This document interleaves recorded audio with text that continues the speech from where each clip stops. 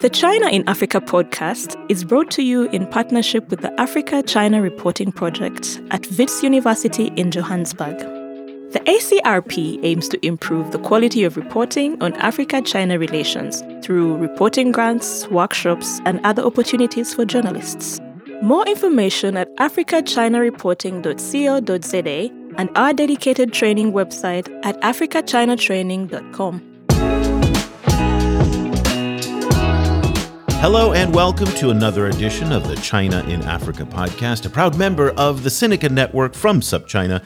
I'm Eric Olander, and as always, I'm joined by CAP's managing editor Cobus van Staden from Johannesburg, South Africa. A very good afternoon to you, Cobus.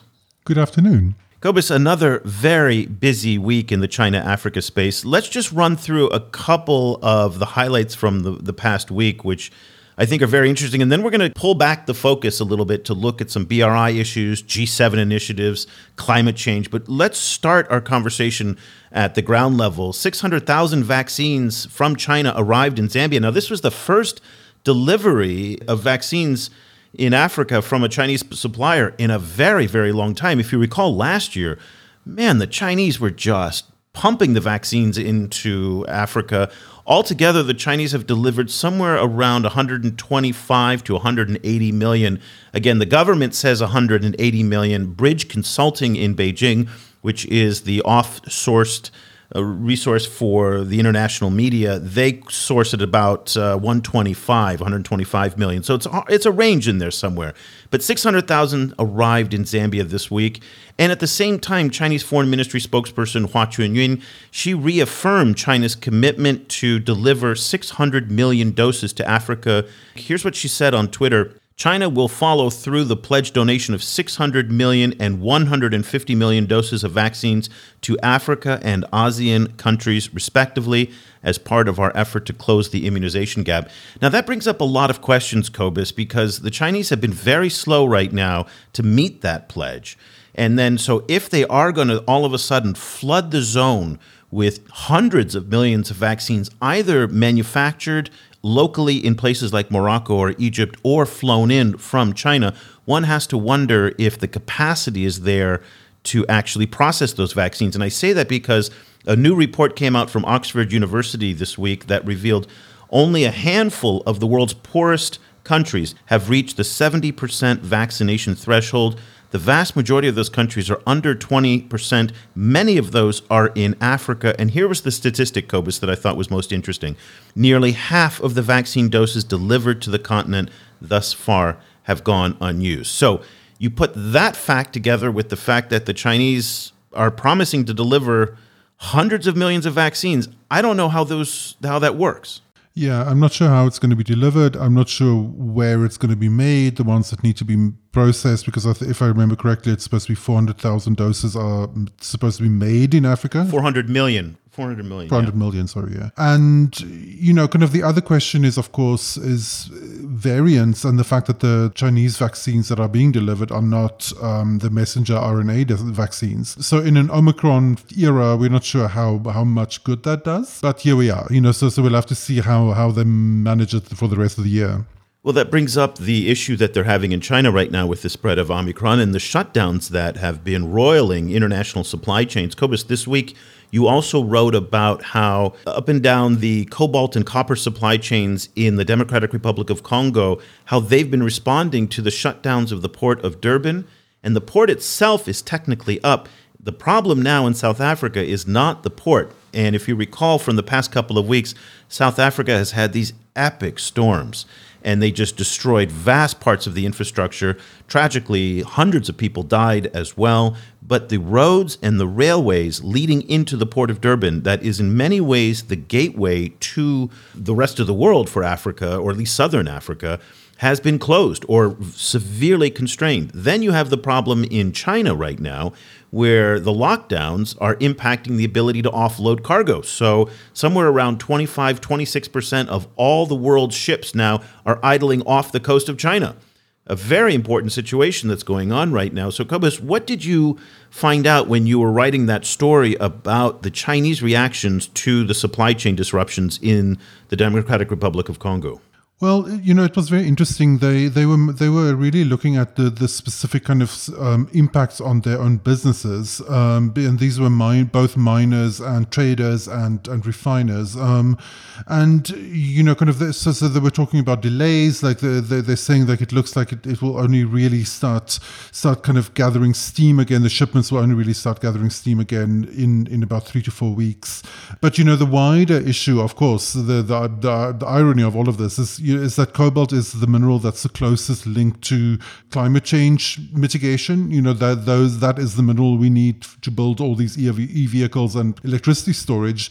And I think the South African government is increasingly, the way they talk about these Durban floods is in the context of climate change, because this is unseasonable rain.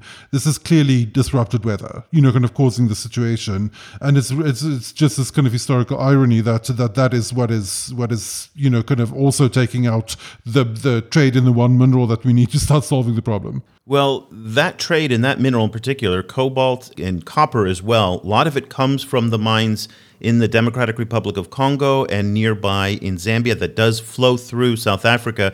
That accounted for a significant part of the trade between China and Africa. And we just got this week Q1, the first quarter trade numbers for the year. And boy, they were impressive. Overall, China-Africa trade surged 24.5% to $64.9 billion. Chinese imports from Africa were at $29.7 billion, up 33%. And I'm going to tell you where that came from very shortly. Chinese exports to Africa up 18% at $35.1 billion. Cobus, here are your top 5 trading partners in the first quarter of 2022. Not surprising. South Africa is number 1. And that brings up the question as to whether or not these trade numbers are going to run into problems now in the second quarter and the third quarter, given the fact that the Port of Durban is in fact constrained. So it'll be interesting to see the impact on South Africa and whether or not they'll retain that top position.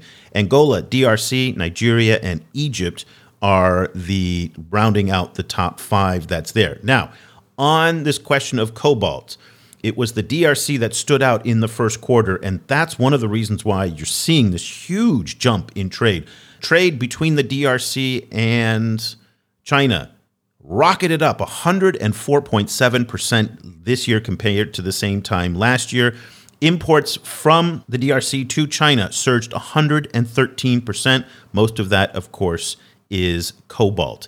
And last point on this, and I thought this was very funny, is that China in just the first quarter of this year did $64.9 billion of trade, as we mentioned, and that surpassed all of U.S. trade with Africa for the entire year of 2021, which was at $64.5 billion. So that really does put the trade relationship in context. What's your thought on those trade figures? It's really interesting that figure about the China trade versus US trade is very revealing. It's interesting that they managed to keep the trade up. Of course, I think the subsequent quarters will probably show the impact of these lockdowns and the impact of the shipping disruption, because the issue isn't only the port in Durban or even the lockdowns in China, but the fact that so many ships and also shipping containers are stuck in different parts of the world, and that the people who need them can't get them. So I think those will definitely impact, I think, not only on trade figures but probably on inflation as well. In our last show earlier this week that we did with Deborah Braudigem's team, who prepared that excellent report on the Port of Mombasa and the standard gauge railway, we talked a little bit about the new loan data that came out of the Boston University Global Development Policy Center. By the way, if you are looking for any loan data related to Africa, go to the Global Development Policy Center's new, upgraded, enhanced, beautiful Chinese interactive loan database website. We'll put a link to it in the show notes. It has all of the information that you're going to want. But I've marinated on this over the past few days now, and let me just refresh those of you who weren't familiar with the data and you didn't have a chance to listen to our last show. Basically, what it came down to is that in 2020, which is the last year that we have data that BU looked at, loans totaled $1.9 billion. That's down considerably from the previous year, which was, I think, let me just quickly pull it up here, 77% down from 2019, where they did $8.2 billion. So a lot of change in the loan picture. I guess, Cobus, for me, the thing that kind of stands out is I'm surprised there were any loans, given what we saw in terms of the data in places like Latin America, where it literally went down to zero in South America and Latin America. So the fact that even almost $2 billion of policy bank loans came through, in some ways, I guess, is redeeming. Yeah, I think it shows this thing or it shows this reality that what we're seeing isn't necessarily a retreat, from lending or retreat from Global South projects or from the continent, but it's a kind of a reworking, rethinking of a new direction, I think to a certain extent, what it also reflects is a kind of a pause, to regroup due to COVID, but also due to the announcement from Xi Jinping in 2021 that they're not going to be funding coal power electricity anymore. And obviously, power generation is one of the biggest fields that they fund, and that of course was completely upended by that announcement, particularly in certain countries. So it's going to be very interesting to see whether they can do stuff like, for example, hook up the companies that specialize in renewables to the funders in China, because there isn't necessarily such a close link between those. And and the other big challenge is getting African and other Global South governments to identify and prep projects, like setting up a project pipeline in order for those projects to then kind of be ready to roll. So my feeling is, we'll probably see some more development in this field in a few years. But at the moment, I think it's this kind of awkward transition phase. One little footnote on the BU data that they looked at. So they looked at all of the loan data from 2000 to 2020. And what they found was that the top 5 recipients of Chinese loans over that 20-year period are here in order. Angola, by far number 1. Ethiopia is number 2. Zambia is number 3. Kenya, number 4. And Egypt is number 5. What is interesting about those top 5 is that 3 out of the 5 are not resource rich. And one of the perceptions of Chinese lending, both in Africa and around the world, is that they've gone to countries where there are strategic resources. But in the case of Kenya, Egypt, and Ethiopia, not particularly well endowed with resources. So just an interesting point there that they are the top 5 recipients of Chinese loans from the period of 2000 to 2020. And again, they don't have resources. Now, what they do have is other strategic imperatives. Egypt and Kenya in particular, but also Ethiopia as well. So lots of factors go into that. But let's think about now how the loans and all of these various issues really connect to the health and the state of the Belt and Road Initiative. And that's a topic that is obviously of great concern in places like Washington, Brussels, and also throughout Africa and the rest of the world. It's wondering what is going on right now, in part because China is so distracted with all of the drama that's going on at home with Omicron, also the preparations for the big political event that's going to happen this fall related to Xi Jinping's taking on another term as president. So a lot of questions now about the health and state of the Belt and Road Initiative. And we're going to talk also about some G7 initiatives and, Cobus, to your favorite topic, which is you've alluded many, many times already on our show about climate and some of the just transitions. So we'll talk about that. We have a very exciting lineup ahead for the rest of the program. And to join us to help us kind of clear through some of these things, we're thrilled to have on the show for the first time Cynthia Liao, who is a Schwarzman Academy Fellow in the Africa program at Chatham House in London. A very good afternoon to you, Cynthia. Thank you, Eric. Good afternoon to you both, too. It's great to have you on the show. Apologies that our wind-up here was a little bit longer than I expected, in part because there's just so much going on. You've been doing a lot of research lately on the Belt and Road. You've been doing a lot of travels in Africa. You were just in Rwanda. You've done quite a bit of research in Kenya as well. Everybody wants to know, where are we right now with the Belt and Road? What are you seeing in your studies and in your research, both in Africa and elsewhere, in terms of the health and state of the Belt and Road Initiative? Yes, so the Belt and Road Initiative, I think, has definitely taken a bit of a hit over the course of the pandemic. My last major trip to a project was to the SGR, which is based in Kenya, the Standard Gauge Railway. And there I was looking a lot at some of the social, environmental, and to some extent the economic impacts of the project. And the focus, I think, oftentimes on BRI projects is on the financial sustainability and the debt repayment.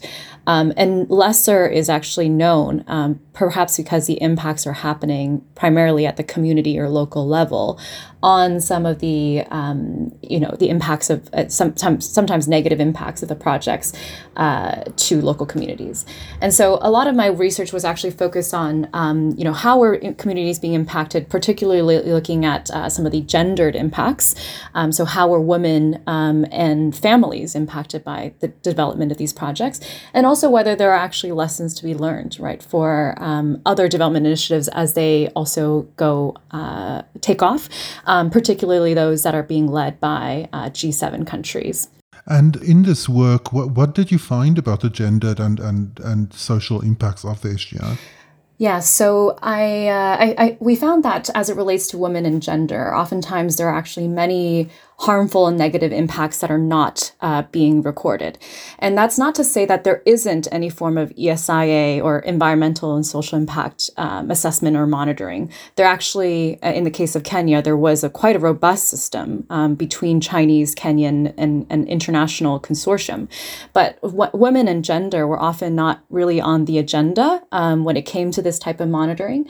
And so frontline experiences of women were, quite varied in terms of exacerbating some of the existing inequalities that women already face.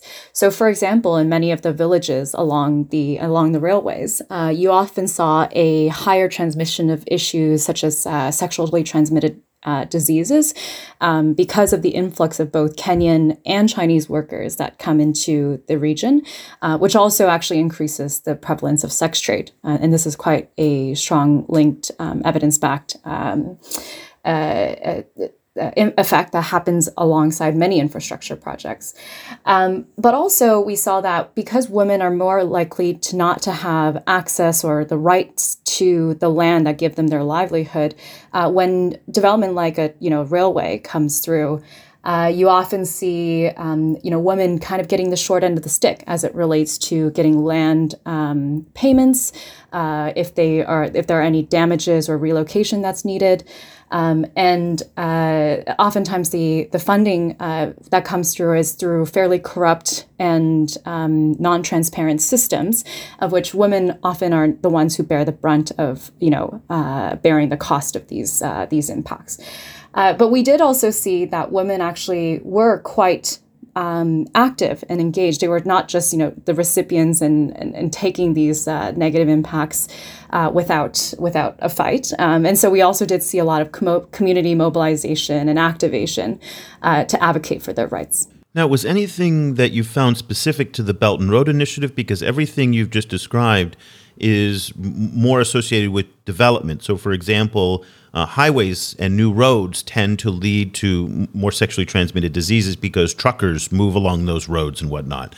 So I guess, is there anything specific to the Belt and Road Initiative, or is this more a product of development? Yes, I think the interesting challenge with the BRI is that actually China has a number of standards as it relates to these infrastructure projects that they, hold quite in hand in Beijing, right, when they are actually going out to do and develop these projects. But unfortunately, I think when the various development actors, be it the SOEs and their local contractors, are actually working in these countries, the coming together of these standards and implementation of them, you really don't see that following through as significantly as you would want to expect. And I think what this kind of speaks to is that even though China may uphold a certain level of rules or expectations, there just really isn't the mechanisms to actually, control or monitor how your independent actors are performing in these countries, especially when there is oftentimes a weaker rule of law and not as much framework for accountability if nothing is done to address these negative impacts. And in the case of the SGR, where did that kind of implementation fall down? Was it on the SOE or Chinese contractor side? Was it on the regulatory, impact of Kenyan governments, or kind of like was there kind of aspects of the of the kind of joint kind of special purpose vehicle kind of companies and so on that are frequently set up for these projects.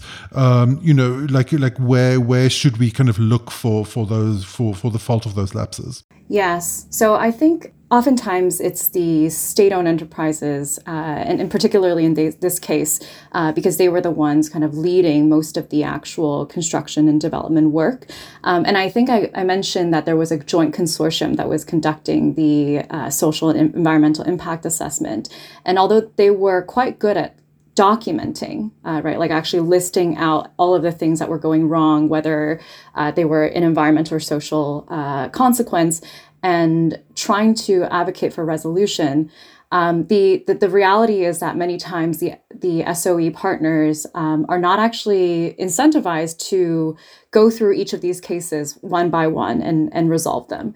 And so I do think to some extent there isn't enough of an pressure, perhaps from Beijing, to actually exert that influence over their development actors abroad. And there were cases that were actually brought in front of the Kenyan High Commission and courts to try to hold these SOE partners accountable, but I don't think any of them actually were successful.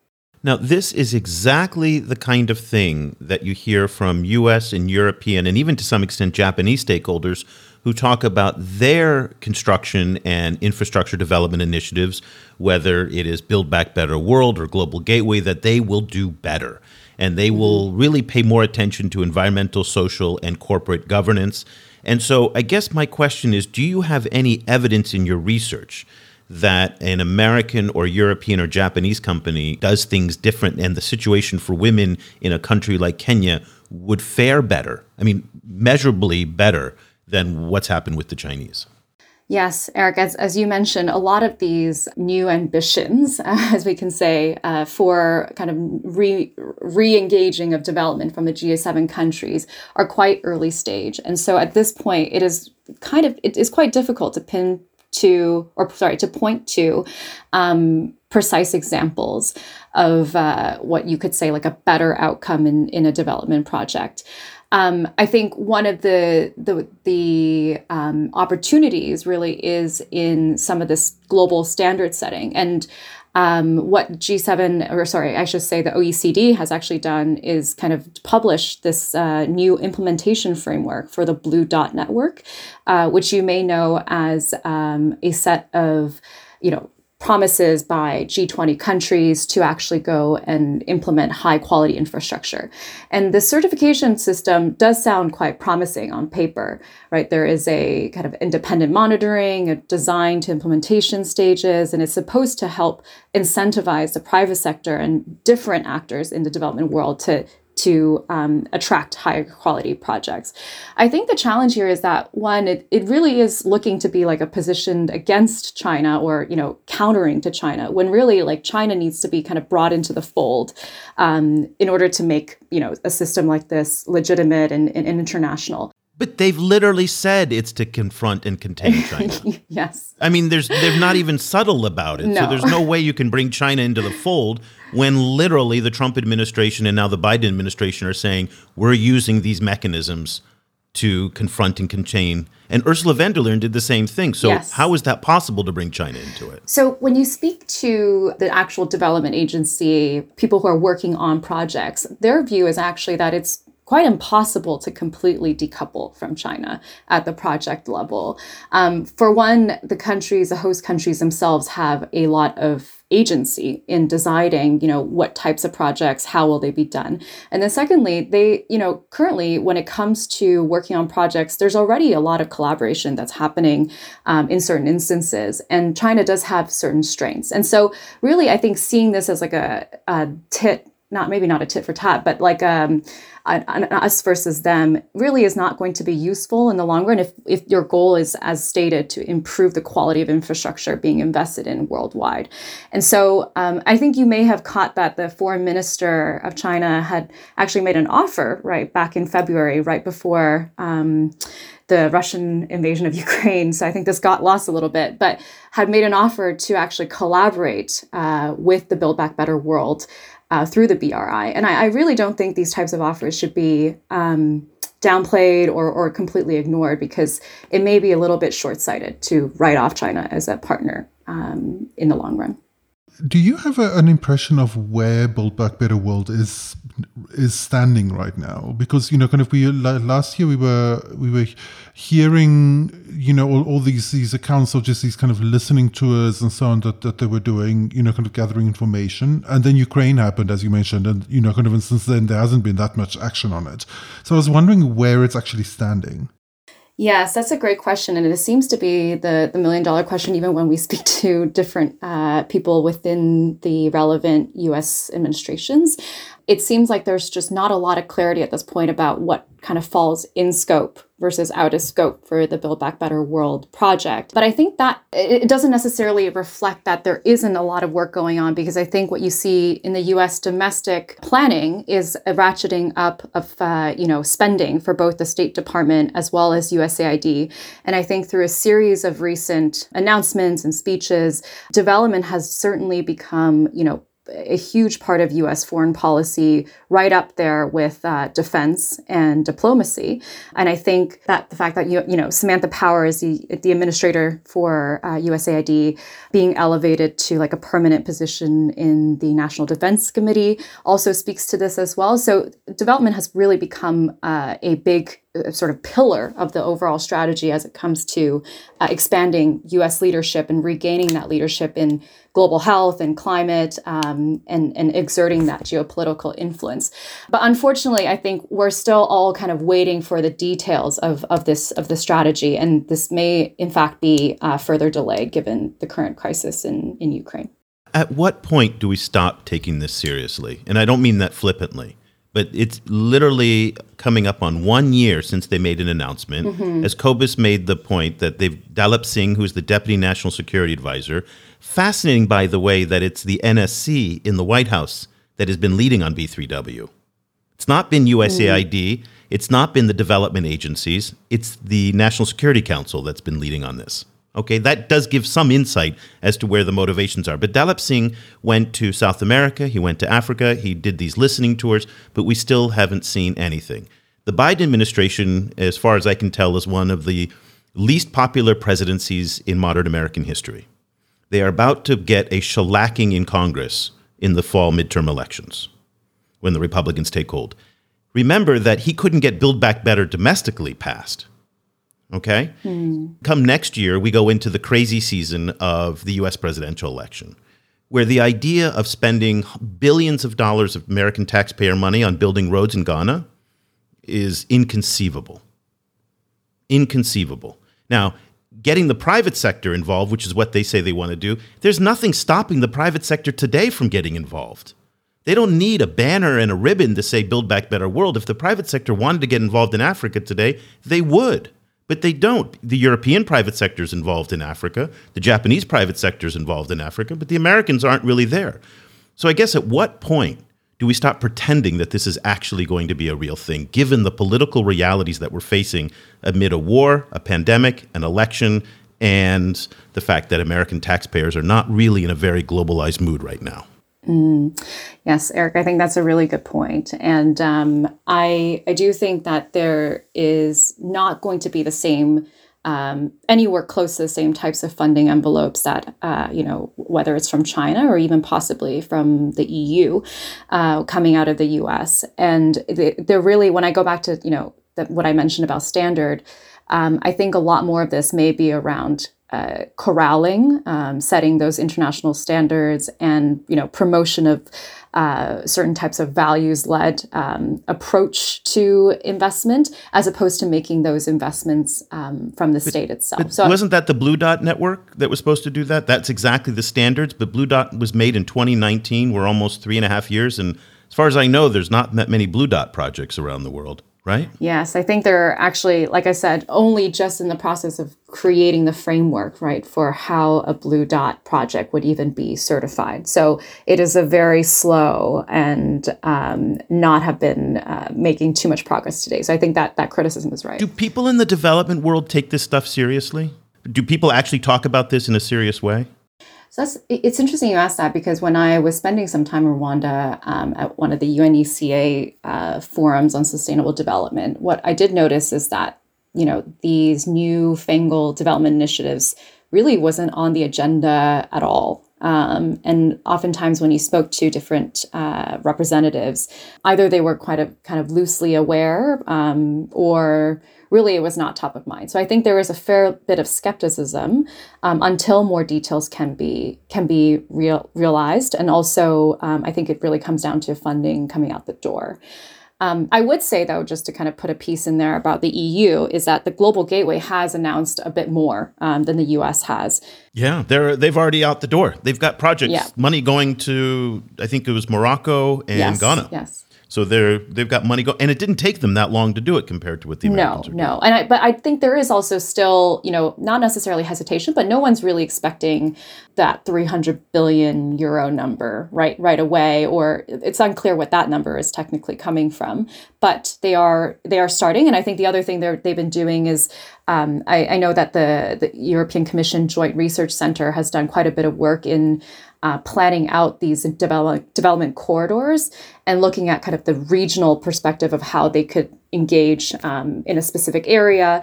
One thing that's interesting is that a lot of, I think, the prioritization of these corridors is around European trade, not surprisingly. But I think it's, it'll be interesting to see how these projects are accepted also by the host countries as well. So I'd like to segue to an adjacent area, which is just climate transition. And obviously, Build Back Better World and Global Gateway, they all pay a lot of lip service to the need for just climate transition, particularly in places like Africa. You recently co-wrote an article for Chatham House in which you pointed out that at the previous Council of Parties, like the COP26 meeting in Glasgow, there were a lot of funding targets for African countries to achieve this a just climate transition, but they actually got very little of it, and that puts a lot of additional pressure on the next COP meeting, which will actually be in Africa and Egypt later this year. What are you expecting for COP27, and where do you think we are in terms of kind of getting the money to pay for the climate transition that Africa needs? Cobus, and as you mentioned, the upcoming COP in Egypt is being hailed by the African continent as an African COP, where African priorities are really being elevated or hope to be elevated as part of the global conversation on climate change. And one of those topics, as you mentioned, is related to just transition. And I think right now there's a really important and controversial debate that's happening across the continent, where you're seeing, certainly the countries that are African countries that are quite, high in terms of polluting, for example, South Africa and Nigeria, taking a look at what does it actually mean to have a just transition in those economies. And there are, quite different views, right, emerging. And Kobus, you probably could speak to this even better than I can, sitting in South Africa. But that, the exploration of gas and the investment in gas as a way to transition from coal has largely been floated as a viable option. And I think there's a lot of global controversy or debate on whether this makes sense and whether this can be supported, right, by climate change funding. And so I think in all of this just transition debate, I think it's important to kind of tying back to what we were talking about in terms of standards and inclusive sustainable development, that a lot of times what's considered just from a developed country perspective can be quite different than what is considered just in a developing country or African country perspective, and that there's many different types of groups and vulnerable communities that become impacted that all kind of need their own considerations and agenda, women being one of them, but obviously there are many others. And so I think that's something that will be very high on the agenda at COP27 in Egypt. And maybe I'll add one more point to this, which is that, having attended a couple of civil society meetings around just transition recently, there's also a perspective where, a just transition in Africa should also include electrification, right? So moving from biomass fuels to electricity, and how to do that at scale, and whether sort of all forms of electrification could be actually considered just, right? And so that's a very different conversation than you'd be having in Canada, where I'm from, where you're trying to transition workers out of oil sands. I mean, maybe I'm just in a bad mood tonight, so I apologize for being grumpy. But in a previous show that we did on this, we read through all the statistics of the global north countries' dependence on fossil fuels. And just the gall of these countries, your country in particular, Canada, my country, the United States. The Australians have the nerve to talk about this stuff as if they're serious. And they're talking to Africans about just transition when they themselves earn vast majorities of their budgets based on fossil fuel exports? I'm missing something here. How does Canada have any legitimacy whatsoever to be talking about this? Yes, I unfortunately can't sit here and defend Canada on that one. How do we get to this? I mean, and the United States is the largest oil exporting country in the world. And Americans have made it very clear that they're going to do more of that. And when the Republicans come back into power, guess what? They're going to pull out of Paris climate. Why? Because we know they've already done that before. And it's drill, baby, drill. And yet they have the gall to be talking to Africans about just transitions. What am I missing here? I don't understand this whole discourse where white people get up and start preaching to everybody else when they themselves are either consuming or producing fossil fuels at orders of magnitude larger than anybody in the global south. I agree with you. And I also, on the point of Canada, I sometimes am quite surprised by how good of an image Canada has managed to keep up in these years, with the level of emissions that, especially emissions per capita that you're seeing in Canada at this point. But I completely agree with you. And I think, further to this conversation, I think there's also conversations about whether, if you're asking a certain country to not exploit a resource, the compensation really should be tied to the value, right, of actually extracting and selling and exporting those resources. Do I think there's enough ambition globally to create a mechanism for that? I'm fairly skeptical. I don't know about you. By the way, the dirty little secret about Canada and Australia in Africa is that a company like Ivanhoe, which is one of the largest mining companies in the world, is Canadian, takes out vastly more resources out of Africa, and the Australians are the same, whether it's Rio Tinto or others, than they put back in the form of aid and development. Yeah. The extractive resource powerhouses from Canada and Australia are shocking. We focus a lot of our attention on what the Chinese are doing in terms of exploitation. Nobody pays attention to what the Canadians and Australians in terms of the amount that they take out and the amount that they put back in again. Those are really disparate numbers. Just a little food for thought out there.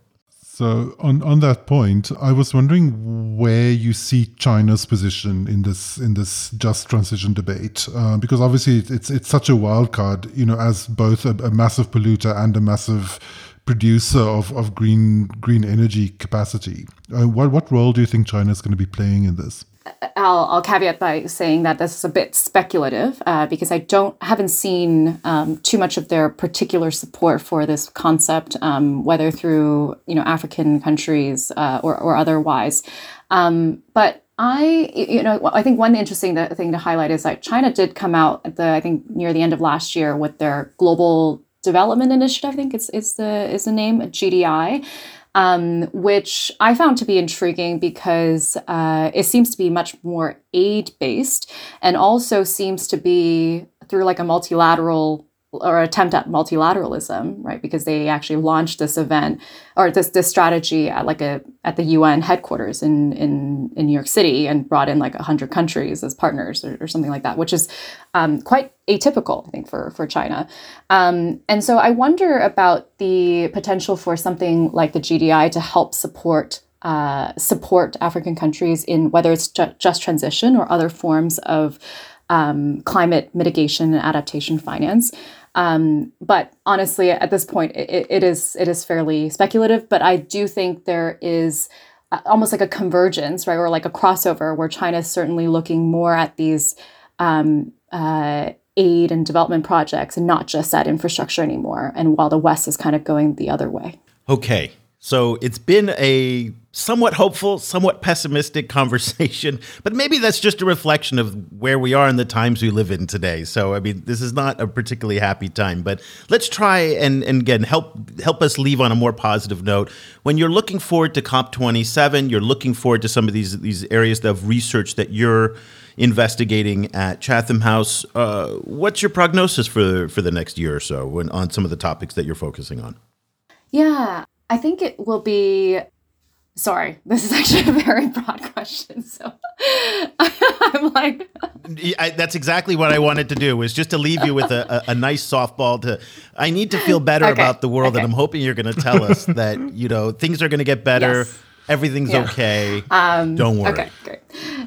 Yes. So, I remain optimistic and also hopeful that with a lot of the attention on the African continent, that COP27 will yield a lot of results. And I think, Eric, I know you were expressing a lot of pessimism about just transition for the African continent, but the reality is that, there's so much development and electrification that really does need to happen. And renewables and clean energy is a viable path, right? I think Ethiopia, for example, has made some very promising ambitions about 100% electrification through a primarily renewable model that is also have many levels of inclusivity as it relates to training of women and STEM workers, for example, involved. And so I think we can really look to Africa as a place for innovation and new innovative ways of thinking about development in this world that we live in, which is very turbulent, is recovering from COVID and is also battling climate change. But I'm optimistic that it's going to work out, and that hopefully these different development partners. Oh, thank you so much for that.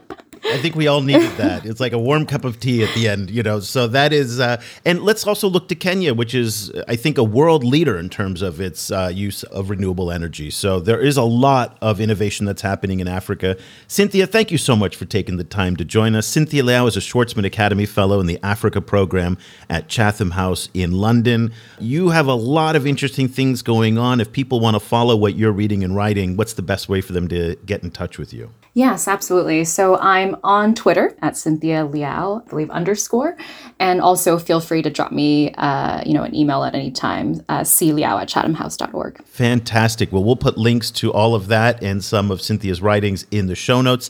Cynthia, thank you so much for your time. We really appreciate it. Thank you both so much. It was very enjoyable. Cobus, that was a lot of fun talking with Cynthia. It's been a while since we've had one of those free-flowing conversations. I expect to get quite a bit of mail, angry mail from our Canadian listeners. So our Canadian and Australian fans may not be too happy with what I had to say. But it is interesting how there does seem to be this duality in terms of how Canada and Australia do development in places like Africa and the amount of scrutiny that's paid to the Chinese. Again, not to defend the Chinese in any way. They deserve, as far as I'm concerned, all foreign actors, especially the Chinese, deserve as much scrutiny as possible. But there does seem to be a pretty big discrepancy between what Canada and Australia take out of Africa and what they put back into it, and again, how little coverage there is of it. These issues of sustainability, climate, are going to be very prominent in our coverage leading up to COP27, both because it's on the African continent, but also because we have a new Arabic language service. And there's a lot of interest in the Middle East and in North Africa about these issues. And it's very exciting that we're able to cover them from an Arabic language point of view and with Arabic stakeholders. So we're very excited about that. Also, make sure you check out our French language website, Projet Afrique Chine, as well. And the team is doing a great job on both of those sites. So it'll be very interesting for us this year because we have these new language sites to be able to pull in information from social media and also some of the analysis that we're going to be generating on those channels. Yeah, completely. And it's also the space, between the Arabic speaking world and China is a really interesting space also for these just transition issues. Because recently Xi Jinping had a call with his Saudi counterpart, and one of the things that they were discussing was green energy. So the Saudis and the Chinese are working together on green energy, and the Chinese are doing a lot of kind of green energy issues, like initiatives in other parts of the Arabic-speaking world as well, including in North Africa. So that's a very kind of interesting emerging field. It's interesting because we've been seeing a lot of headlines recently about Huawei's activities in the solar power space in particular, and in the energy sector more broadly. And in the UAE and in Saudi Arabia, they're doing quite a bit. So that's going to be something very interesting to follow. I'm not sure if it's substantive or it's just good PR and good marketing that Huawei is pivoting into some of these new energy initiatives, but we'll be looking at that as well. So and they recently built an installation in sub-Saharan Africa as well, right? Huawei. They did. I think it was Ghana, I want to say. But yes, it was in West Africa, but I can't remember exactly which country. I can't remember where it was, but you're right. And it just kind of really does give an indication that Huawei's pivoting into energy. And that's something, if you haven't been following, you may want to pay attention to. Because Huawei is involved in so many different businesses that what we call below the line that you just don't see in this infrastructure space. A lot of people focus on the phones and the obviously above the line things, those consumer devices or the network switching and things like that that are the focus of the United States and Europe in terms of security. But there's all these other categories like mobile money, again, energy, all these areas that Huawei is very, very active in. Security is another one. And so something very interesting to watch. We haven't done a Huawei show in quite some time, so I'm keen to do that and really to look at it. So let's leave the conversation there. So much more, obviously, to talk about. Glad that we were able to touch base on some of the green and environmental issues. Again, something we're keen to do throughout the rest of the year going forward. Again, if you are interested in following everything that we're doing, go to our website. We now have the Arabic, French, and English tabs at the top. So if you speak those languages, or if you just want to see what's going on in those different languages, Google Translate's really good right now. Nesrine is running our Arabic site, and Giraud is running our French site. And again, we're just so thrilled to have this great team of journalists from China and Africa now. 6 people overall, cranking out so much great content every day. And if you want to follow everything that Cobus and I and Christopher are doing on the English side, you can subscribe to our website at chinaafricaproject.com/subscribe. We've made subscriptions super affordable at $7 a month for students and teachers and $15 a month for everybody else. We really appreciate your support and really grateful to all of our subscribers. So let's leave it right there. Cobus and I will be back again next week with another episode. Until then, for Cobus Van Staden, I'm Eric Olander. Thank you so much for listening.